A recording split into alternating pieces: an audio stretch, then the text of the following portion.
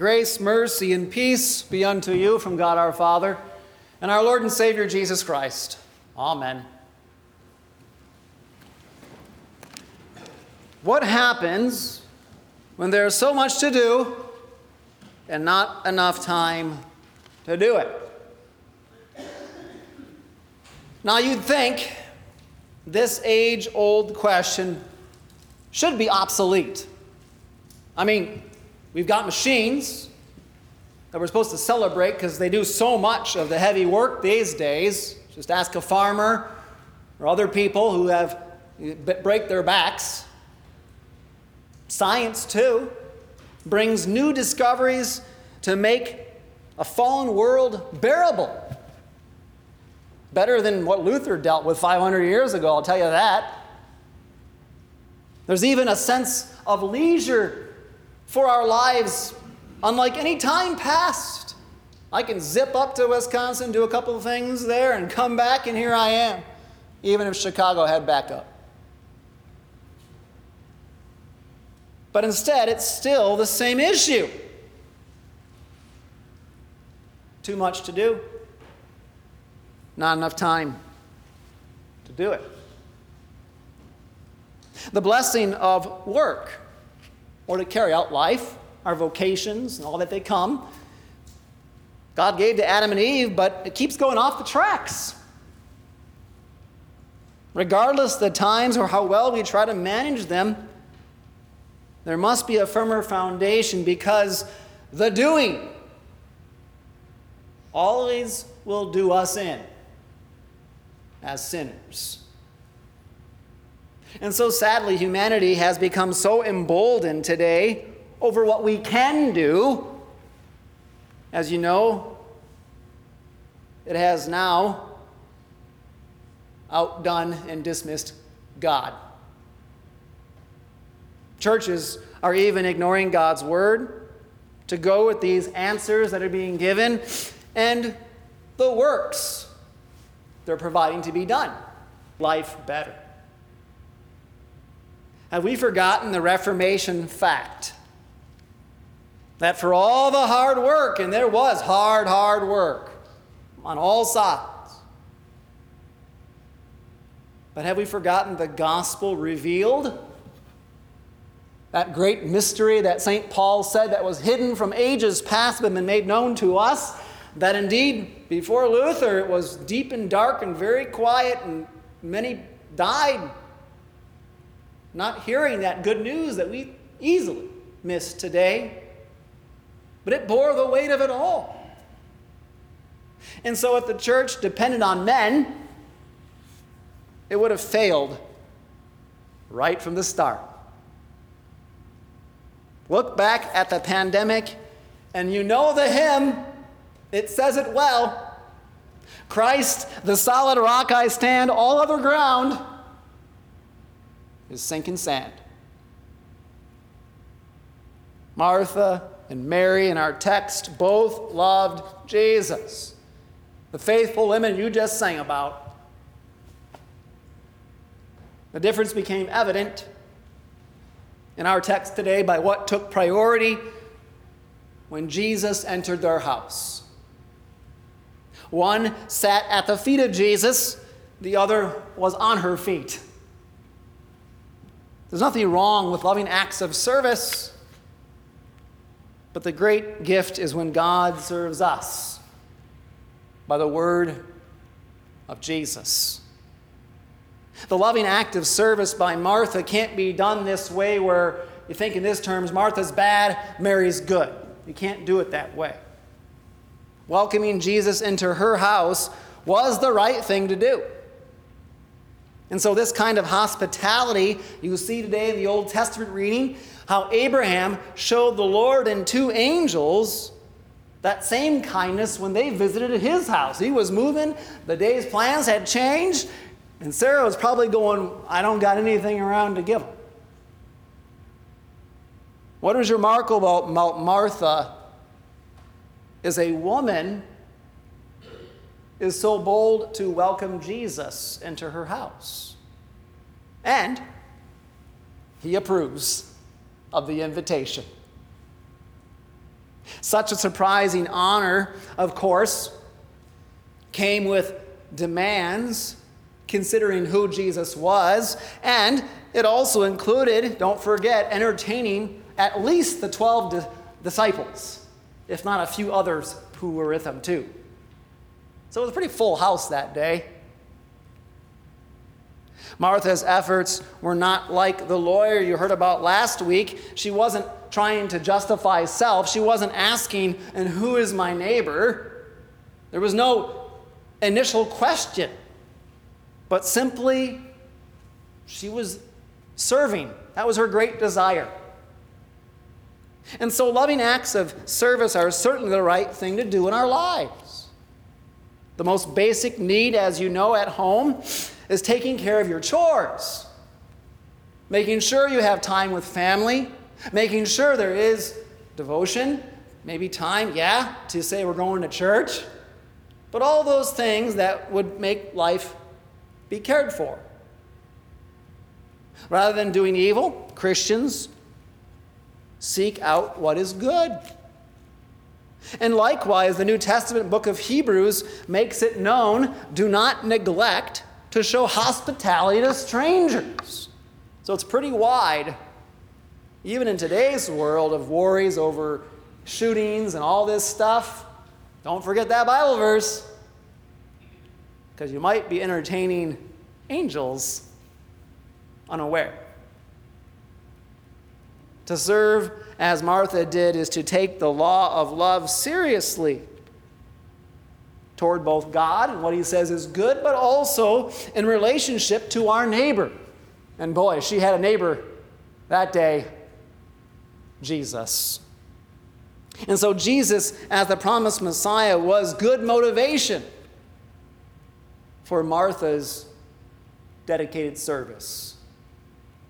And yet, you know how the text goes, it's not very long. But any temporary acts or service of love are never good enough to end the madness of it all. Martha's problem was blocked out what was going on right before her eyes. And they were meant for her ears. As amazing as it was to welcome Jesus, it was even more amazing how welcoming Jesus was to teach women in their home. Not in the synagogue, not at the temple, but for them at their home. Sadly, all of Martha's active love was unable to sustain the demands and became loveless toward her own sister. Justification with works is never content. And so she turned against Mary, seeing her sitting at Jesus' feet. The image was disturbing, right? There was no end to the service, and it drove Martha mad to finally come right out with it. And we think children have a problem with this stuff, right? Lord, do you not care that my sister has left me to serve alone? Tell her then to help me. She wanted him to take control of the situation by her standard. But Jesus exposes the true pain. He said, Martha, Martha, you're anxious and troubled about many things, but one thing is necessary.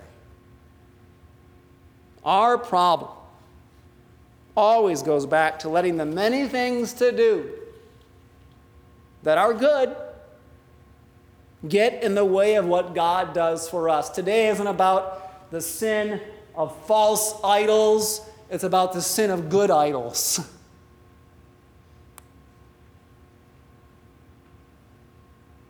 There are demands of service that come with life,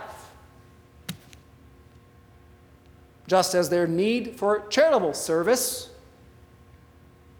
But Jesus let sinners sit to hear him.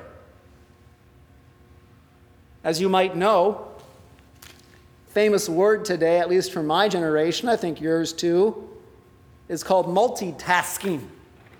It's a modern day way to manage the madness.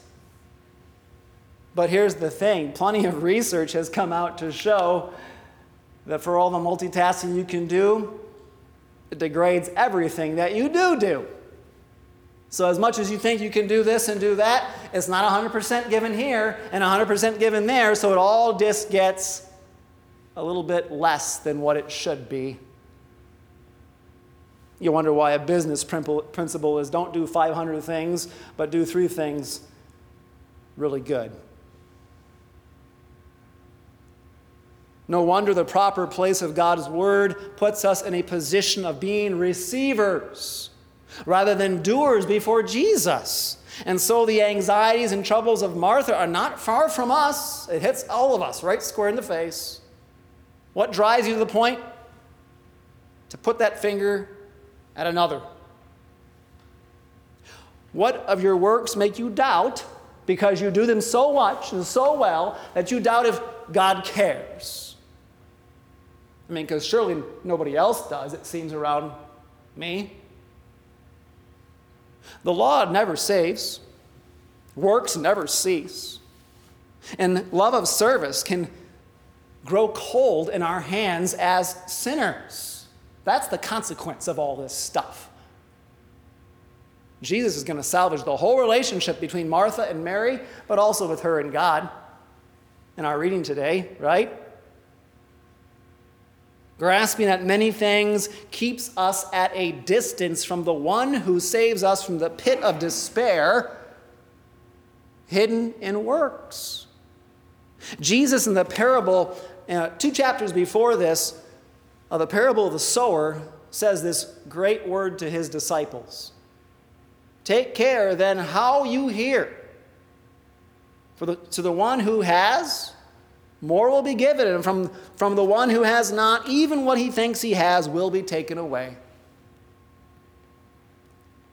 Mary chose the good portion because Jesus chose deeply to extend his love to both of those women in that house. God's will was not to be a guest, but the host of a kingdom hidden in Christ. As the Lord gave his promise to Abraham and Sarah of a child, so Jesus gives the greater word of life for sinners to be fixed upon him. His death and resurrection would be all over the sacrificial love God speaks to the world. That was the whole point in the end.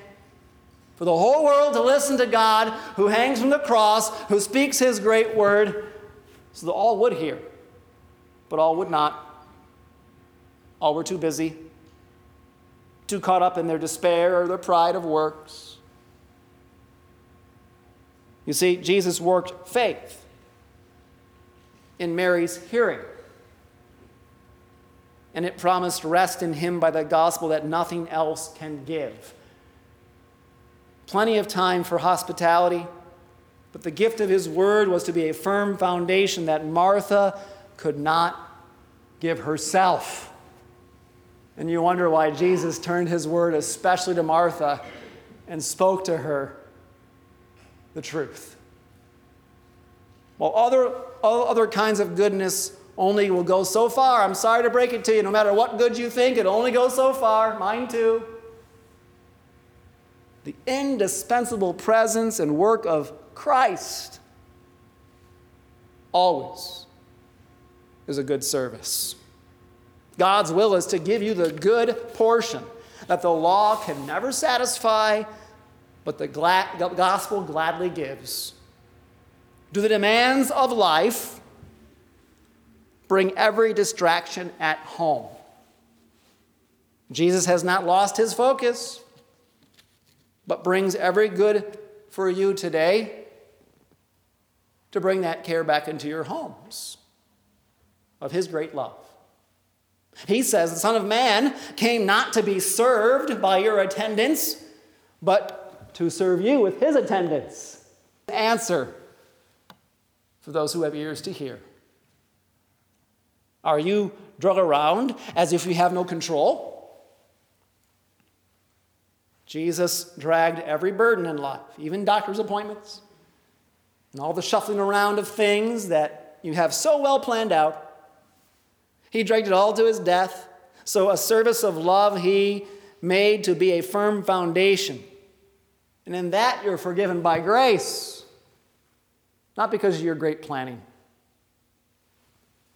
St. Paul says, God has now reconciled us in Christ's body of flesh by his death in order to present you holy and blameless above reproach before him. Does anxiety make you wonder if God cares? I think it's a pretty big thing today. And so a welcoming promise sits at the font of our baptism. It's a great thing when churches make sure the baptismal font is central to what people see when they come to church. Because Jesus says, "Come to me, all you who labor and are heavy laden, and I will give you rest." Return to your baptism. Repent of the peace that God placed upon and washed your life in once again. Among this, our troubles over the kingdoms of this world, also there, heavy upon life. Take heart. Jesus comes to eat and drink with us the good portion of his kingdom. That cannot fail. It's been there for 2,000 years. Christ feeding his body, the church, lifting up his saints through the ages to feed them in their famine of faith in God. And he does care, because here's Christ for you to eat and drink. And so among the busyness of humanity, or even the law's demands, God is giving the best answer. Martha shows labor in this life with love, but had grief before Jesus. That is not God's desire for your life. Mary shows the labor of every blessing to receive from Jesus, being God for us. The word stands the test of time, and it finally lets any fall upon Jesus, the firm foundation. Worship even carries our response, doesn't it? We come to church, we give response: prayer, praise, and thanksgiving through hymns, offerings. But God's divine service is the greater promise at work. And so Luther describes how this goodness, as received from God, is before our whole life. And this is the problem much today. It's not before our whole life. And here's what it says. Luther says, whenever God's word is taught, preached, heard, read, or meditated upon, then the person, day and work are sanctified. This is not because of the outward work, but because of the word, which makes of us all. Let me translate that for you. It's in the Large Catechism. But it simply means this. It's not about just having a meeting at church for council or a voters' meeting next Sunday. You are to have a devotion, maybe even some teaching that accompanies whatever business which is going to be done. But without the Word of God, it will fail. For your daily lives of devotions, have the Word of God in it. I assume you've gotten that down since we've gone through so much the past couple of years. And if you haven't, you need it. But most importantly, all these things are sanctified because the Word does what it promises as we learn and grow in it. And nobody can do that by themselves. The church grows with Jesus as his body. Loving acts of service are good. But the word and work of Jesus saves us from doing that is never done. Amen. The peace of God that passes all understanding, because of what he has done for us in Christ, be with your hearts and minds in his Son, to life everlasting. Amen.